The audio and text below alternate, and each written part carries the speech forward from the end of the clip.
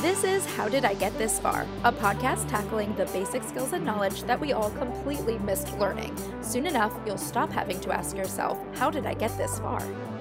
On this episode, wait, tilting your head back to swallow a pill actually makes it harder? It's time to find out, how did I take medicine this far? Hello everyone, we are going to take a shot at learning all the basics about medicine today. Giving us a healthy dose of education is our guest, Dr. Adam Goodoff, Doctor of Osteopathic Medicine, which I'm sure we'll learn what on earth osteopathic means. Adam is an emergency medicine resident and one of the largest emergency medicine educators on TikTok. He is the co-founder of The MedLife, a YouTube channel with weekly videos from residency, study tips, medical education content, and more. And Adam teaches and motivates almost 1 million TikTok followers and 50,000 Instagram followers on education on medicine. Thanks for being here, Adam. Thank you so much for having me. So how did you turn a career in the medical field into like a social community? Yeah, that's a great question.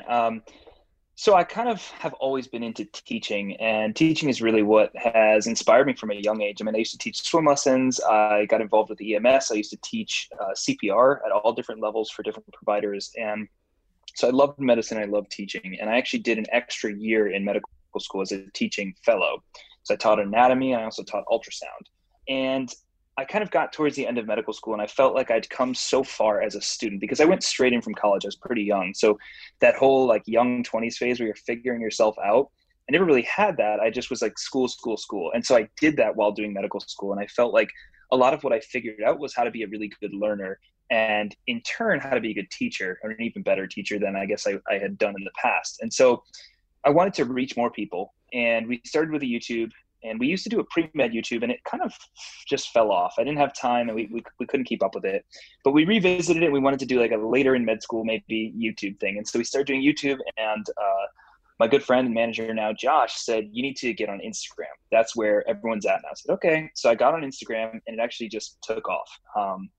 We did Instagram and still do Instagram, of course, and realized that there are a lot of people that want a look at what being a doctor or the road to being a doctor is like, in addition to actual helpful tips to make them a better student, make them a better learner in life, and some of the things that I've used to get through a challenging career schooling. And so we did that, and then TikTok came along. And TikTok, I think, has been the biggest game changer for us.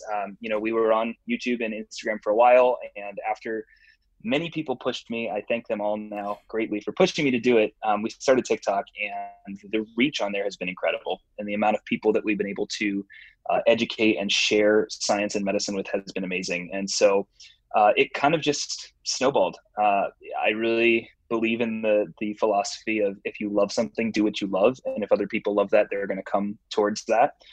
So rather than trying to follow trends or do the hottest thing, I just do me and I try and give people what I'm passionate about, and the people that enjoy that gravitate towards that space also. And incredibly excited, like you mentioned, to say we're over 50,000 followers on Instagram now, and we are so close to the 1 million. Hopefully by the time this airs, we will be over 1 million TikTok followers. Yes, hopefully this podcast does help you with that as well. And I think it's amazing that you're using your platform to make it a little easier to understand a topic like medicine, because I know I have some very, very basic questions on here that you're probably like, wow, this should be something a child already knows, but you understand that sometimes we just don't know this stuff. Absolutely. And I'm always happy. Another thing, part of the education, is I really enjoy spending a little extra time with patients and educating them. And while nothing that I say on social media is medical advice, I love, building that educational knowledge base for patients all around the world so that they can have those conversations with their healthcare providers. Fantastic. All right, so we'll get some basics, but first we'll start with a game since we always hear laughter is the best medicine. So we'll do superlatives. I'll give you a superlative phrase in association with this topic, and you'll share your stories with them. Sure.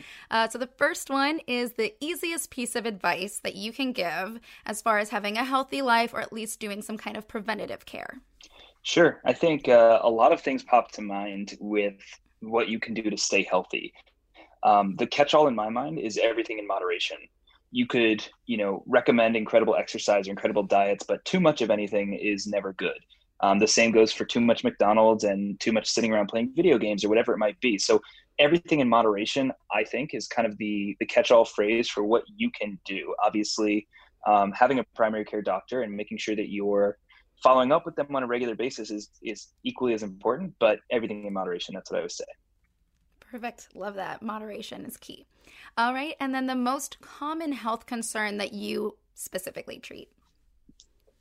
So I would say we see a lot of different complaints in the emergency department. And to be honest, the most common thing I treat now is COVID. We see just tremendous numbers of COVID patients of all varying levels of sickness. But that kind of is it's hopefully a subset that we won't see as much of in the future. But one of the most common things in the normal ER that we see is actually psychiatric concerns, depression, anxiety, patients who are having a crisis, a mental health crisis from different diseases. So a lot of people don't realize that. They think that the trauma or the heart attacks and all that stuff, but we actually see a ton of psychiatric patients who are looking to get care or need care because they're having an emergency, psychiatric emergency. And so we see a lot of psychiatric patients. Wow. We'll go into also when you think you should go to a doctor and when you think you should go to a hospital, because I think it's kind of hard to know what the right first step is when you think you have a health concern of any kind. So we'll touch on that in a bit, but we'll do one more. Sure. The last one is the most common piece of advice that patients rarely follow. So I think I mentioned that one earlier a little bit, actually, but follow up with your primary care provider. That is something I write in every note that I see a patient on. I tell the patients verbally, please see your primary care doctor. And then so many of them don't see their primary care doctor. And the problem, and what's really frustrating for providers in the emergency room, is we see someone for a small snapshot of their life, maybe 4 hours of time, 5 hours of time in total. Your primary care doctor has known you for years. And so if you're having a problem, and we can talk about this later if you're interested, but what we do in the ER is very different than what people expect. We don't tell you the cause of your chest pain. We tell you that you're not having a heart attack. And on the surface, that might seem similar, but they're actually very different approaches and very different goals. And so when we decide that you're not having a heart attack or any other life-threatening condition, it's no longer an emergency. Doesn't mean it's not important, but it's not an emergency. And so that's why we say you should follow up with your primary care doctor so this can be appropriately looked into.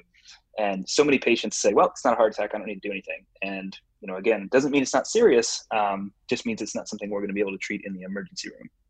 Okay, well, I kind of have one more follow-up question on that then. Sure. I guess if someone's experiencing some kind of serious pain, I'm assuming they're going straight to you because of like a panic. And then from there, you're like, this isn't that extreme, but you should go to a doctor because it might be something else that still should get your attention. Sure. So yeah, that's a great segue. Kind of one of the things I love to share with the public and every patient that I see is to set an expectation. And the expectation in a reasonable person's head is I'm going to go see a doctor who's in the ER, and that doctor is going to tell me what's wrong with me so that I can feel better. And that makes sense. Unfortunately, that's not what we do, though. Our job in the emergency department is to make sure that nothing is going to kill you within the next 24 hours. That's the short version of our job. And it's a very different way of thinking than almost any other area of medicine, because the rest of medicine and surgery, their job is to think about the things that could be causing your problem and how they're going to either investigate that further or fix that problem. So it's a total kind of shift. And people can be very frustrated because they come in with chest pain and we say, you're not having a heart attack, you're not having a problem with your lungs, and you're not having a problem with the big vessels inside your chest. So we think it's safe for you to go home. And they say, well, I came in to know what's going on. I want to know. And so if you don't set that boundary up front, they're always going to be expecting a diagnosis or reason or a solution. And to be honest, it's not what we do in the ER, and it's not what we specialize in. We specialize in making sure it's not one of those conditions that is going to take your life within 24 hours. And if it is, we specialize in stabilizing and treating those conditions until we can get the appropriate services in the hospital to evaluate you and treat you further. Wow, that's pretty terrifying. You chose that as a career for your day-to-day life. That's so intimidating. It is a challenging and at times stressful career option, but it's also very rewarding. Yeah, and it's very impressive. So good for you. I'm going to take some more knowledge from you here. So we're going to go into some simpler questions. Let's do it. Yeah, let's start off with vitamins. Something very, very simple. So what are the vitamins that we typically need? And is it okay for them to be from supplements, or should we be getting them from more organic resources, like, I guess, food and the sun and wherever else we're supposed to get it? Sure. So there's actually a lot to unpack with vitamins. So we'll try and stay a little on the surface level here, but Yeah. we do need vitamins. We all need a certain level of vitamins, and we can obtain those from our diet. And some things, I'm assuming you're referring to vitamin D, we can get from the sun. The problem is that for the majority of North America, we aren't actually close enough to the sun to get a sufficient level from going outside, not to mention we're covered in coats and gloves and whatever else. So there's a short period of the year where we actually can get enough vitamin D from sun exposure. So a lot of our vitamins do come in a supplemental form. The other thing is that you can get vitamins of all types from different foods and different food groups. So my recommendation, loosely as a one person to another, is to eat a balanced diet. And again, everything in moderation. The thing with supplemental vitamins, for the most part, they're not going to hurt you. They're sold over the counter. And in the United States, almost any drug that's over the counter is relatively safe. Obviously, with the exception of intentionally misusing them, they're generally safe. The vitamins, though, have a hard time being absorbed from the gut into the body. And so a lot of times you will talk to someone who takes a vitamin and they notice that their pee smells funny, or that it changes color or becomes a bright color or something. That's oftentimes just the vitamins running straight to your system. So you're kind of just peeing out those vitamins.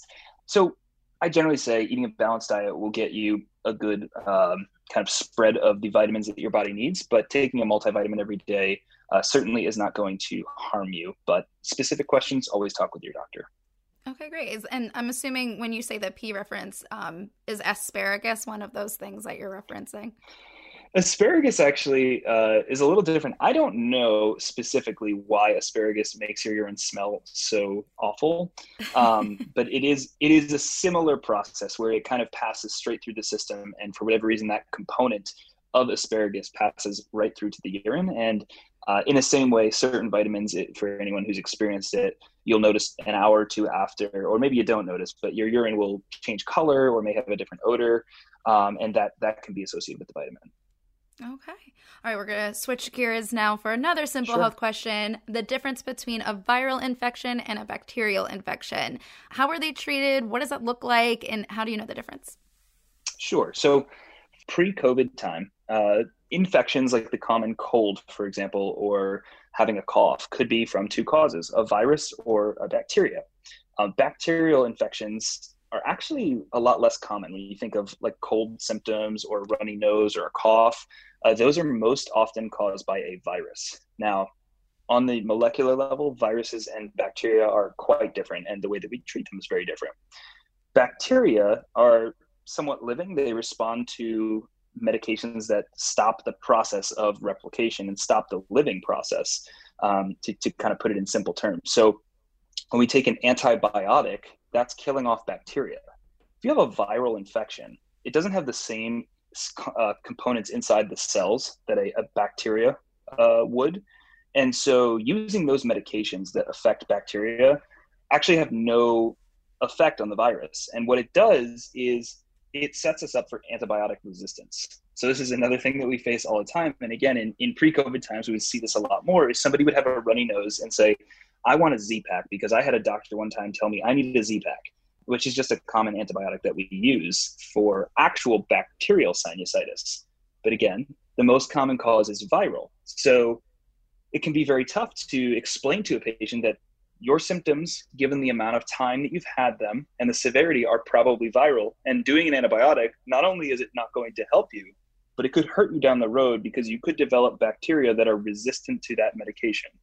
Because all of us have what we call flora. It's a baseline level of different bacteria in our body, some of which are harmful, some of which are not. But what happens is when those get run out of check, we can have a worsening infection, or you get exposed to them from the outside. Taking a antibiotic can kill off those baseline levels and basically send things all out of whack. So what do you take if you have a regular viral infection? Since you say that is more common, how does that work? So actually, we don't have treatment for most viral infections. Got it. There are thousands and thousands and thousands of types of viruses. And the reason that we don't have treatment is they mutate very quickly. And to be honest, the common cold is really not that harmful. It makes you feel like crap and you just don't want to get out of bed, but nothing really comes of it. In 7 to 10 days, your symptoms are gone. And so to spend, thousands to millions of dollars of healthcare money and research on trying to develop something that might stop the common cold, number one, for medical reasons, is almost impossible because of how varied the common cold is. But number two, it just really isn't worth it. When we have things like cancer and severe heart disease and other things that medications can really make a prolonging of someone's life by developing that medication, you start to weigh the time and money spent, and it doesn't make so much sense to stop something that really doesn't have a huge effect on individual people. I still say the best medicine is sleep, hydration, chicken noodle soup, whatever your preference is, but you just need some time to rest. Okay, well, we'll do another kind of simple one. What about allergies or asthma? How are those ever preventable, or it's kind of inevitable if you are bound to have one of those? So not an easy, I wish medicine was black and white and I could give clear answers. Way to make this an easy podcast. Yeah. So asthma is a reactive disease in the most simple form. Our body gets something in the airway that it does not like, and it responds to that by clamping the airways down and making it hard to breathe. And little known fact, it's actually the problem in asthma is not getting air in, the problem is getting air out. But asthma and any other allergies, a lot of them are genetic. They can be from things that you're exposed to young, but a lot of this is genetic. And the interesting thing, and I'm by no means an allergist, but one thing that I find very interesting is that people can come into and come out of allergies through their life. So you may have an allergy as a child that you grow out of, and vice versa. You may be able to eat shellfish your whole life, and at age 40, have an allergic reaction and not be able to eat that food anymore. So I think we still have a lot to learn in the immunology space. And again, I am certainly not an immunologist or an expert in the field of immunology and allergy, but it is very interesting. And we are predisposed, a lot of us, to things like genetically from our family. Yeah, it sounds like I might have another episode here to get someone who does specialize in that. That might be an interesting episode. Absolutely. Yeah, let's go into more about medication then. Sure. So what determines if a medicine is going to be over the counter or if it needs to be prescription? Nice. So this question lays really well into what I mentioned earlier. Generally, it is a risk-benefit analysis. Medications like narcotic pain medicine, they're prescription for a reason because they have a very high potential for abuse and to cause harm. If you take too much pain medicine, it depresses your desire to breathe and ultimately stop breathing. Heroin is very similar in chemical structure to some of the pain medicines that we use. Now, people don't feel the same. It's not like injecting heroin when you get a pain medicine for a surgery, but the receptors function similarly. And that's why you hear about these life-saving medications that people are able to give when there's an overdose to start the breathing again.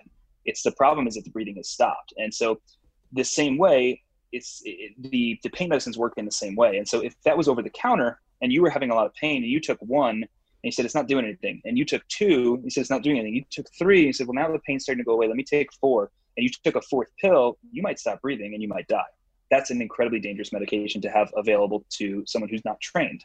On the flip side, and I'm going to leave Tylenol and aspirin and things out of this because they actually are quite dangerous medications.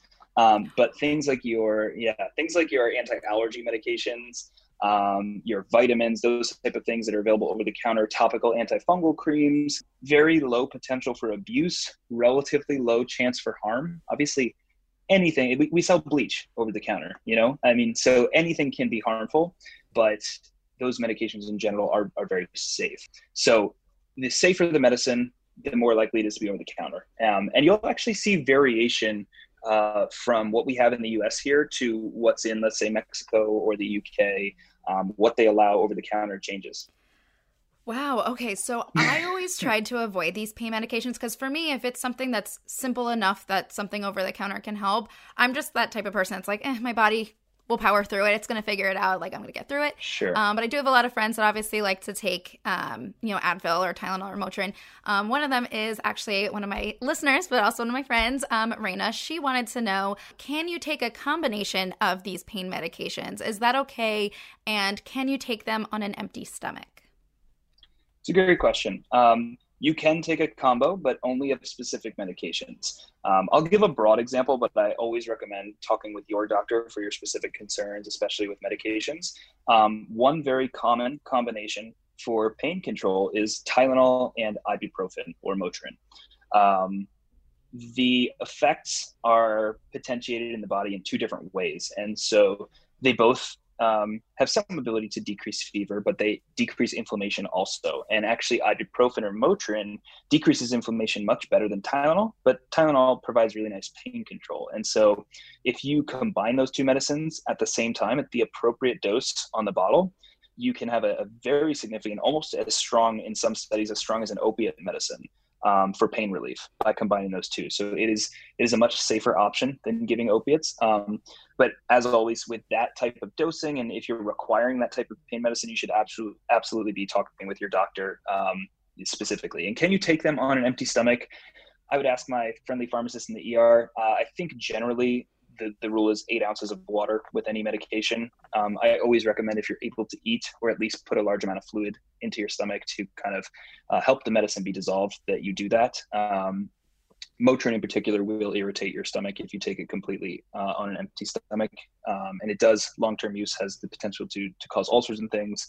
Tylenol, I'm not familiar of any reason you couldn't take it on an empty stomach, but again, I always recommend at least 8 to 10 ounces of water when taking these medications.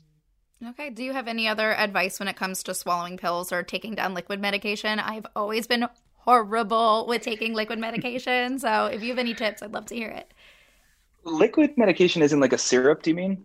Yeah. It literally makes me gag just thinking about it. Yeah, I don't blame you. The thought of liquid medicine sounds awful. I think the only liquid medicine that I can think of that I actually use would be like a cough syrup when you have a really bad cough. Yeah. Yeah, I just follow it with water.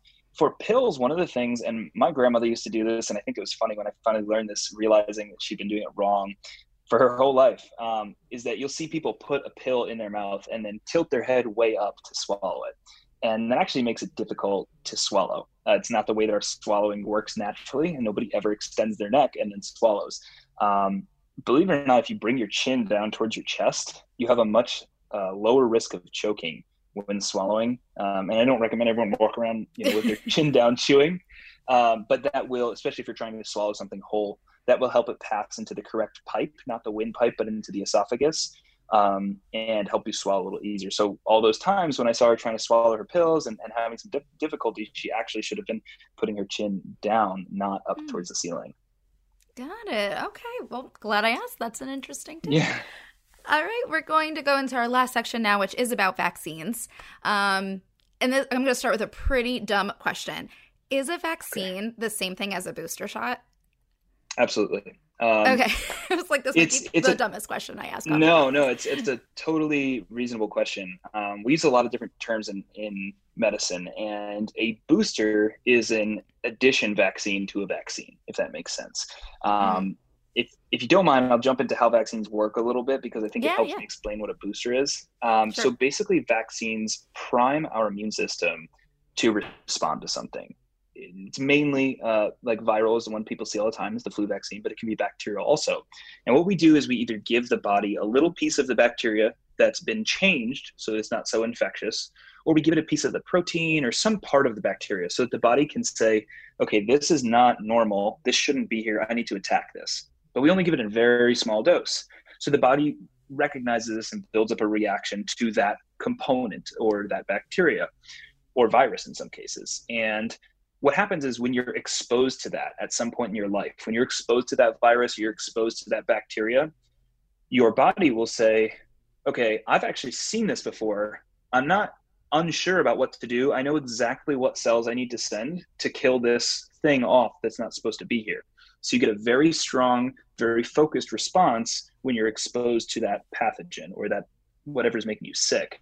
And so that's why we do vaccinations. Now, sometimes our body needs either a boost to just build a little more immunity or a boost to kind of remember what we're looking for. So it'll say, yeah, I saw that sometime, but I'm not exactly sure if that's the right thing. So I'm only going to kind of do a little bit of a response. But if we give a booster dose every so often, the body will say, oh no, I definitely have seen this. I know that this is bad and I need a full response. And so that's how boosters work in a nutshell, if that makes sense. So a booster shot, that would be like another shot of that same vaccine? Exactly. In most cases, the most common booster that people receive, like as an adult, would be a Tdap or a tetanus booster. So if you get cut, you step on a nail, any of those things, depending on when your last tetanus shot was, you may need an update on your tetanus shot. And basically what that's doing is providing that bacteria that causes tetanus. It's providing a small dose, an attenuation or a kill vaccine, depending on what you're getting. And it gives the body that kind of cue to say, no, we know that this isn't supposed to be here. And if that nail that I stepped on did have tetanus on it, now my body is saying, okay, we just saw a boost that this shouldn't be here. And so if we find any of this, we need to go attack it. And that will last for it can last up to 10 years in adults. So is that why we're encouraged like every year to get a flu shot, because it's like quote unquote flu season, and so there's like a risk there, and it's like, just take this just to make sure you don't get it if you are exposed? Is that the point? Sort of. Okay, yeah, this is why I'm on this end and you do the answers. That's okay. So the flu's a little bit different. I mentioned earlier that the common cold is very hard to treat because it can be composed of so many different viruses, and they mutate so fast, so much faster than bacteria can. The same goes for the flu. So when we give a flu vaccine, it's actually based off of the year prior's flu strands that they saw, and based on whatever these smart scientists research, they're able to figure out what they think is going to come back that year. And again, I'm not a vaccine scientist, but it is composed of what we've seen in the past. It's those components. And every year that's different. The flu that we see from one year to another is always changing because it evolves or mutates so quickly. And so when we get that new vaccine, let's say the first in 2019, the flu had a protein on the outside that looked like a spike or a triangle. So people got sick, and then we made that in the lab, the triangle protein, and we gave it to everyone. We said, okay, if this comes around again, everybody's ready for triangle. But the flu mutates and it makes a square. And now it comes out the next year and it has square. So even if it has triangle and square, we may get some reaction and some prevention and quicker immune response to the triangle because it's there, but we may not get a full response because it doesn't have that square component on it. So that's kind of an oversimplification, but that's why we do the flu so often, is because it just changes so often. Is this necessary? Like, when you obviously see the encouragement to get it, but if you feel like you're healthy, like, do you think you should still get it anyway? Or like, what are symptoms that might make you not do it? Like, what is the conversation with that? Sure. So I think the kind of quote unquote anti-vax or concern about vaccination, the conversation goes very deep, from microchips all the way up to, hey, there are real side effects that I'm concerned about. And it's totally reasonable to question and have conversations with your healthcare provider. That's why we're here. And no healthcare provider should be forcing you to do things. Our goal, or at least my personal goal, is to provide information and to try and help guide judgment and decision, to help my patients make the right decision for them. So what are some of the benefits? The flu can be very, very serious. It does kill a lot of people every year. It kills healthy people. It kills sick people. One big benefit is decreasing your risk of getting, gravely ill, or ill at all. I mean, the flu, for those that have had true flu, and this is a point of contention that I really, it gets me going. People will get sick in the winter and they'll say, I had the flu. You did not have the flu. If you got up from the couch over a 5-day period, you did not have the flu. The real influenza is for 95, I'm making up numbers, but for a large percent of people, is very debilitating for at least a week. It's a very, very serious illness. It's something that most people can overcome on their own. And unfortunately, a lot of people don't get flu shots. So we talked about the fact that it's very helpful. It can prevent you from getting very seriously ill, or even prevent you from having that miserable illness. One of the other important things, though, is almost everybody has a mother, a father, a grandmother, a grandfather who is older, who may have health conditions, who may be immunocompromised, and they may themselves not even be eligible for the vaccine because of conditions that they have in their health. And so by being young and healthy and saying, well, I don't really need the vaccine because I'm young and healthy, and even if I don't get the vaccine, I'm going to be fine. Like, I'm going to get sick and I'll be sick for 5 to 7 days, and then I'll start to feel better. But what might not happen, and this is what people are starting to see or understand more with COVID, is yeah, you can be 19 years old and get COVID and essentially be fine. Lose your taste or your smell, you have a little runny nose, and you're like, that was nothing, that wasn't bad. But the problem is you're shedding viral particles that whole time. And you go home and you give that to your mother, who maybe is 50, 60 years old, and she gets really sick, but she's going to be okay. She gets over it. But she saw her grandmother before she got sick. And now you've inadvertently given that virus to your grandmother, who is old with high blood pressure and diabetes and has let's say a liver transplant and can't take any kind of medicine that would, or vaccines or things like that. Now, she's at an incredibly high risk, a high mortality risk. And so part of it is kind of the responsibility of those around you. There are valid concerns. There's a lot of theories that I didn't prepare necessarily to debunk that are just, when you understand science and medicine, absolutely painful to listen to, like the microchips. And there are some realistic things. I mean, there's a condition called Guillain-Barré. It is very, very rare to get this condition. But it's a temporary paralysis that you can get from the flu shot. It's an inflammatory response. It happens in an incredibly low number of patients, but it's possible. And so a lot of people, rather than understanding how science and medicine works and how data by numbers works, they'll just fixate on one example. And we're seeing this right now with the COVID vaccine. There was a nurse who passed out on TV. We have vaccinated tens of thousands, if not hundreds of thousands of Americans already. But yet everybody is saying, well, one nurse passed out on TV. See, it's a bad vaccine. And for those who understand science and medicine a little bit more, numerically, I hate to say the word insignificant because it's a human and her passing out matters. And we have reason, or we think we have a good reason for why she passed out. But, medically and scientifically, that number is insignificant. 1 out of 100,000 or 200,000 literally almost doesn't show up on a statistical evaluation. So a lot of times we have to look from a public health perspective and say, yes, there is a risk. There's also a risk when you go out and you drink with your friends heavily that you could have an adverse effect from that. If you choose to, some states have recreational marijuana, there is pretty significant risks with that. Other people choose to drive their cars fast or skydive or, so there are risks with everything that we do. All of life is about risk mitigation and making the decisions that work for you. And so that's why ultimately I try to lay out the information for my patients and help them understand. But at the end of the day, I'm not going to tell them what to do. I'm not going to tell them to stop skydiving, and I'm not going to tell them they have to get a vaccine. I recommend, but it's up to them. Yeah, I think that's a perfect way to explain that answer. You giving the facts and you opening for that person to make the decision for themselves. I think that's the way it's got to be. Well, thank you for all of that education. For people who want to get more medical knowledge from you, how can people continue learning from you? Well, I have, of course, the TikTok, the Instagram, the YouTube. My username is See the Medlife on both TikTok and Instagram, and you can find my YouTube channel. It is called The Medlife over on YouTube. It's a little bit more lighthearted, some fun reacting videos as well as information. So I'd be happy to have you as a follower or subscriber across any of those platforms. And thank you very much for having me on the podcast. This was a lot of fun. Thank you. And thanks for injecting some knowledge in us. That was really lame. But anyway, thank you everybody for listening. Even if you're not a doctor, please have some patience. We will be back with another episode very soon. I hope this episode helped. Please subscribe, rate, and review to support the podcast. And follow along for more hacks, tips, and failed attempts on Instagram at How Did I Get This Far Pod. Well, that's as far as we will get for now. I'm Amanda Ogun. Thanks for listening.